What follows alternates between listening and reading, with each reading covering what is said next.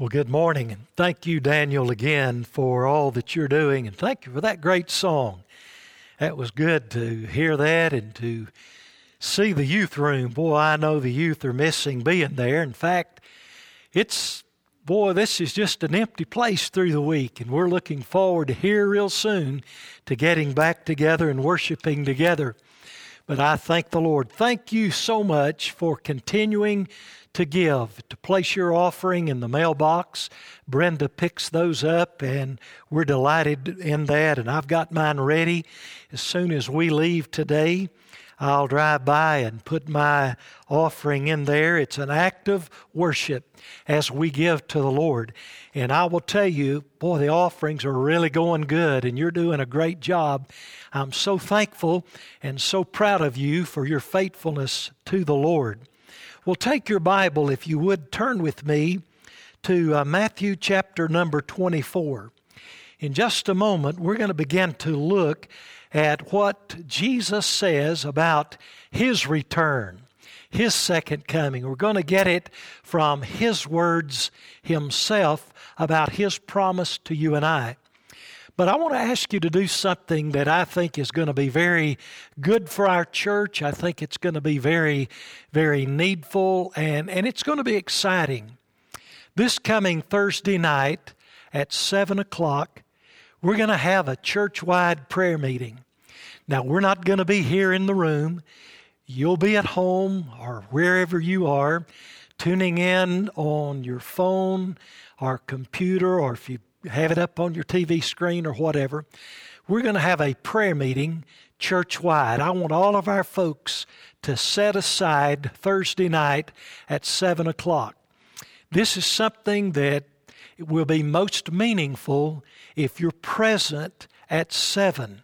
I know it's possible to watch these things at different times, but really at 7 o'clock, our hearts are going to be joined together. I'm actually going to have some folks here with me at the church that are going to be helping as we just pray through many, many areas that need our attention and need our focus and prayer. I'm also going to bring a brief devotional that I think will really speak to our hearts, given where we are right now in our transition. Because you see, folks, in just a few weeks, I really think in a few weeks, we're going to be back in here together. The virus may still be around in some of the areas around the country. And as we come together, we're going to be talking about how we're going to approach things when we get the permission, we get the green light to get back together as a church. So all of that's going to happen Wednesday night at 7 o'clock. So you be sure, I've already messed up. Thursday night. I hope I don't come Wednesday. It's Thursday night, 7 o'clock. Well, amen. Well, take your Bible, Matthew 24. I want to read our text, and then I'm going to go to the Lord in prayer, and then we'll jump right into the message. By the way, at the end, we've got a great, great song coming by Bonnie and Catherine. They're going to be sort of putting a bow on the end of all of this morning, talking about how we're free at last through all that Christ has done for us. So we'll get there in just a very few minutes. Matthew chapter 24, beginning now in verse 36. But of that day and hour no one knows, not even the angels of heaven, but my Father only. But as the days of Noah were, so also will the coming of the Son of Man be. For as in the days before the flood, they were eating and drinking and marrying and giving in marriage until the day that Noah entered the ark, and did not know until the flood came and took them all away. So also will the coming of the Son of Man be. 2 men will be in the field, one will be taken, the other will be left. 2 women will be grinding at the mill, one will be taken, the other will be left. Watch therefore, for you do not know what hour the Son of Man, the Lord, is coming. But know this, that if the master of his house had known what hour the thief would have come, he would have watched and not allowed his house to be broken into. Therefore, you also be ready, for the Son of Man is coming at an hour that you do not expect. Would you bow with me as we pray? Father, we ask you that you will just empower now the reading of your word, the preaching and teaching of your word, to encourage, to challenge, and to energize our hearts in our lives. Lord Jesus, we're looking and longing for your soon return. And we honor you, Father, this day. Touch our lives in Jesus' name, I pray. Amen. We're going to be in this series of the second coming, the return of Christ, for the next several weeks. It's a powerful, powerful study in Scripture. I've been going back this week and I've been reading and looking again at all of those passages in the New Testament that reminds us that Jesus Christ is coming. If you remember when Jesus went out on that mountain after his resurrection, he ascended back to heaven, and there were two angels that spoke, and those two angels said, "Men of Galilee, why stand ye gazing up into heaven? This same Jesus whom you've seen go into heaven will so come again in like manner as you have seen him go into heaven." The Scripture says these disciples went back to Galilee rejoicing, or Jerusalem rejoicing and praising God and honoring him, because they knew that Jesus had promised that he would come again. Do you realize there were angels that announced the birth of Christ? There were angels at the tomb that announced that the tomb was empty. There were these angels there that were announcing to the disciples, as you see Jesus go, he's returning. But it's interesting in our text that we read this morning that the angels do not know when Jesus is going to return again. In fact, the Scripture says no one knows. Only the Father knows when Jesus Christ is going to return. With that being said, do we need to remind us that, we don't need to speculate on when it is?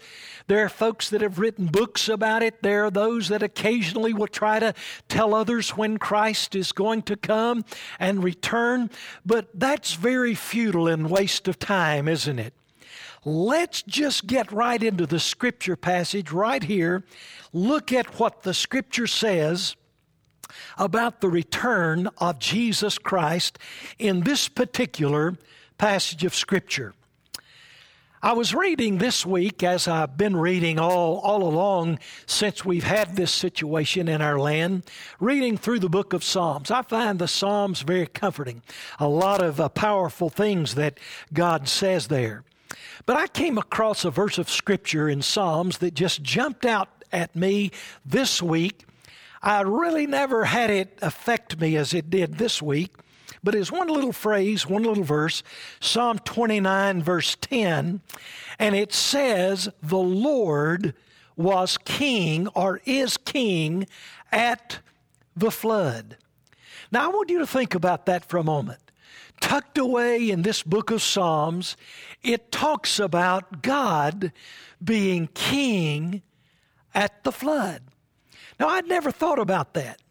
But as I began to read through the Psalms more, and I began to look a little bit more at Psalms, even this morning in my devotion in Psalm 32, I came across it again. Another phrase that talks about that in these last times, in those last days, those around the floodwaters were not ready for the coming of that deluge and that flood that was going to happen. We see all throughout Scripture the flood of Noah's day is very important about us understanding the mind of God, the mysteries of God, and the ways and the things of God. And as God is winding this world down, There are going to be a lot of worldwide things begin to take place because, after all, the second coming is going to be worldwide. It's not going to be localized. It's going to be the whole world when Christ comes again. I want to give you some reasons for a moment that why I believe in a worldwide flood. Now you say, preacher, what's that got to do with the second coming of Christ? Well, I'll show you in a moment. Jesus is the one that brought it up. And if he brought it up, it's worth us looking at. Reasons that I believe in a worldwide flood. Now, some folks believe that the flood was local, just in a few areas or one area in particular, because they say that man had not inhabited the whole globe at the time of the flood. Well, I'm not going to argue that point. But I will debate this, and I will firmly stand right here. The flood of Noah's day was worldwide. It was global. It was a flood that covered the whole earth. I believe that because of archaeological discoveries. Another reason I believe that is because of historical records. When you and I study religions across the world, we find that in other religions, many of them have a flood story in their religion. The flood is not something unique to Christianity, other religions. In fact, the Babylonians have in their story of the flood as to why there was a flood, they simply said the gods got tired of all of the noise that people were making and decided to destroy everybody. Well, that's sort of crazy, isn't it? We know that our God brought a worldwide flood because of the sin of man and the rejection of man who had rejected him and his love. And God says, I'm just going to start over. I'm going to take one man and his family, and I'm going to start over and see if folks can get it right. Well, nobody even got it right after that, did they? So the next thing that's going to happen is the coming of Jesus Christ, and I'm looking forward to that. The main reason I believe in a worldwide flood is not the historical discoveries or the historical records or archaeological discoveries, but the main reason I believe in a worldwide flood is simply this. Jesus said it. Jesus himself said that Noah built an ark, and Noah was there in the days of the flood. And Jesus himself said to you and I, to anyone who will believe, just as it was in the days of Noah, so shall it be in the coming of me, the Son of Man, my return. So all we've got to do is look at the things in Noah's day, and when we see what it was like then, we can see, well, are we close to the coming of Jesus now? And I believe we are. Several Bible writers speak of Noah and give affirmation there, just like Jesus did. Luke spoke of the flood in his gospel. Peter spoke of the flood in his epistle toward the end of the Bible. Hebrews speaks of the flood. In fact, Noah is one of those men of faith that Hebrews 11 calls to our attention in verse 7, and it says, by faith Noah built an ark. Now here's what's interesting. The world didn't know rainfall in the day of Noah the way it was in that time of deluge when it rained 120 days. They did not know anything like that. But it says by faith Noah went out and he built that ark, and he got those animals. They came onto that ark, and all of a sudden here we have the flood. Genesis chapter 7 verse 7 tells us about that ark Noah built. Genesis 7:13 says that Noah's family came and also entered the ark. Genesis 7:11 says the rains 40 days and 40 nights. But now here's the important one in the book of Genesis chapter 7 verse 16. It says after Noah and his family and all of these animals got in the ark, it tells us that God shut the door. Now we're going to come back to that in just a few moments, friend, but I want you to think about that for a moment. How that God shut the door on that ark. The floodwaters came and rose. The mountains were covered. Everything that has breath is dead. And God is in control, leading that ark until God opened the door later on. Well, let's come down to our text. In Matthew chapter 24, we're looking now at verses 37 through 38. We realize that Jesus says, no one knows the hour of my return. But he gave us a couple of things, a couple of signs, a couple of things that we can look at and know about here. Verse 37 and 38 tell us one thing. The people of Noah's day were unprepared for the flood, for that judgment. They were unprepared. Now, I want you to think about that with me for today. Jesus is saying in this passage of Scripture that that's what it's going to be like when He returns. He says, when I return, people are going to be unprepared. They're not going to be ready. They're not going to have their affairs in order. Their relationship with God will be suspect at best. And when I come and they're unprepared, there's going to be no hope for them.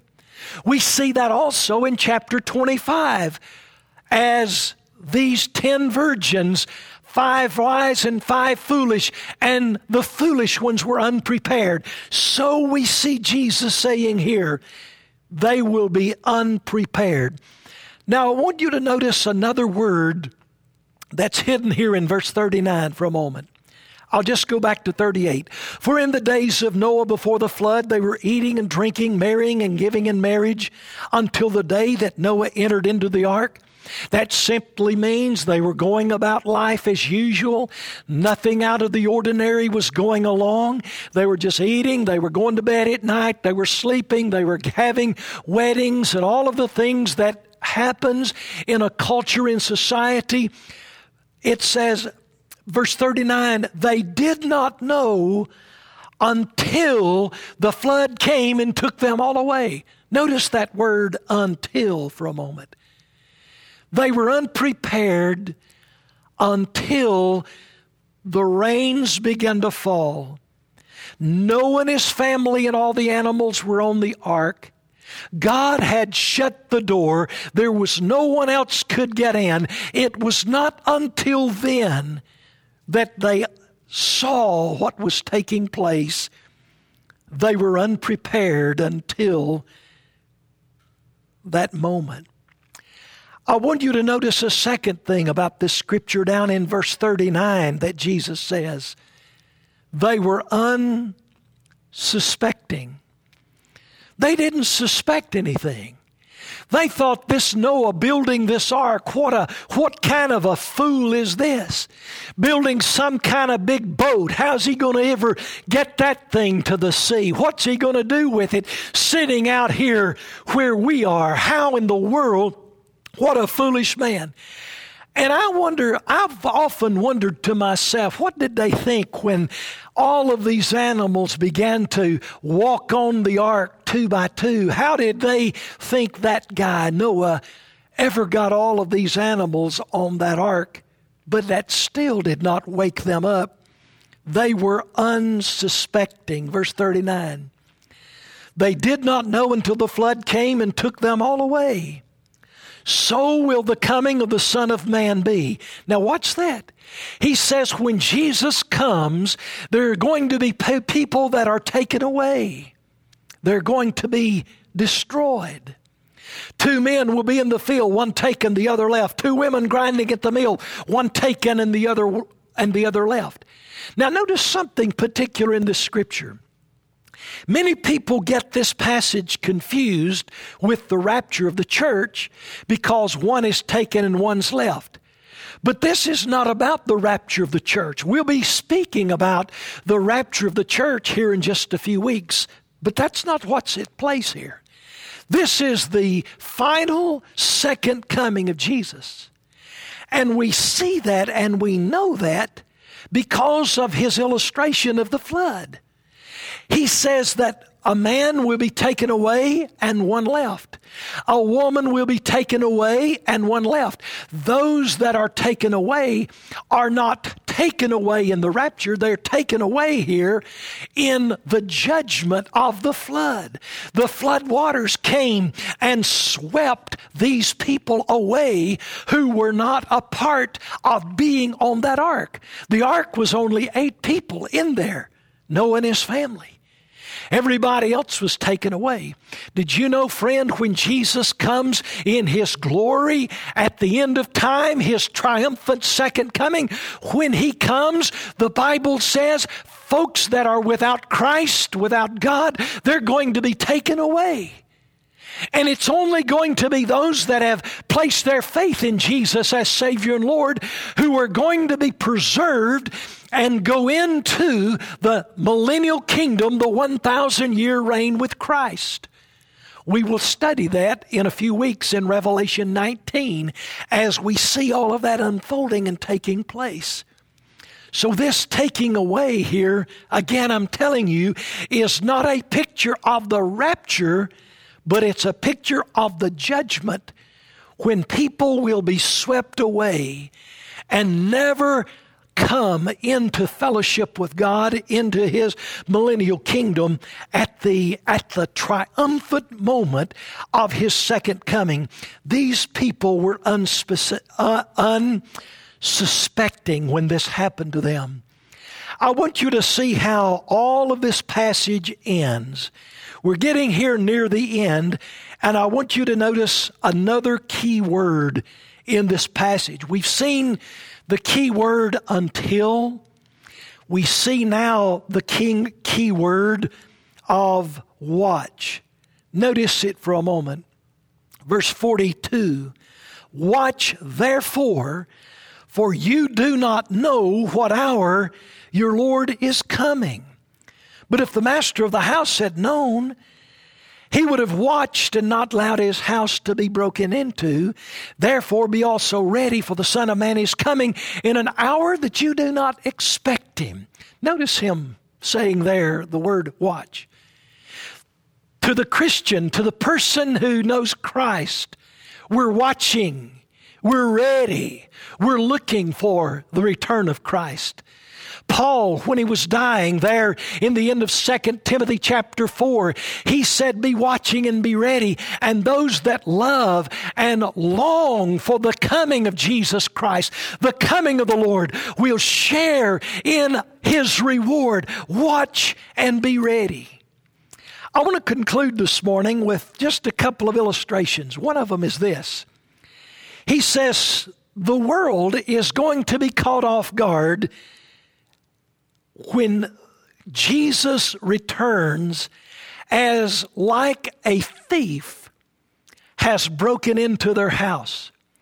I told you last Sunday, but Barry and my brother lived at the foot of a cemetery. And when my grandmother was still living, she was home alone one day, and there were some sliding glass doors right behind our house, right at the woods, and a thief came and broke in those sliding doors. And the next thing we heard, that our grandmother was running down the road trying to get away from the thief who broke in. She was fine. It scared the thief to death. He took off and ran the other direction when she ran out the front door. But I think about that story every time I read this passage about the thief breaking in. And the owner of the house, as Jesus says, wasn't watching, wasn't ready. And the thief caught him unexpectedly and broke in and stole everything. Did you know when Jesus comes back, he says that's exactly how it's going to be for the lost world? The lost world is not watching. They're not ready. They're not anticipating. The lost world doesn't even believe that Jesus is going to return. And he says, when the lost world, when I come back, they're going to be unready, unprepared, unsuspecting. And when I come, it's going to catch them totally off guard, one taken, one left. And he says, that's how it's going to be at my return. But then the Scripture hastens to tell us something else. The Bible tells us that you and I, as a Christian, when Jesus returns, he is not coming as a thief for the bride, for the church, for his believers, for those of us that know him, for those that have faith in him. The Bible tells us in the book of 1 Thessalonians chapter 5, don't be alarmed, because you're people of the day, you're people of the light. That when Jesus comes, that day is not coming upon you, is not coming upon you as a thief in the night, because you're watching and you're ready. Did you know the Holy Spirit of God will be preparing your heart and mine and the hearts of all his people all over the world? He will be preparing our hearts for the coming of Jesus Christ, his return, because we're his people.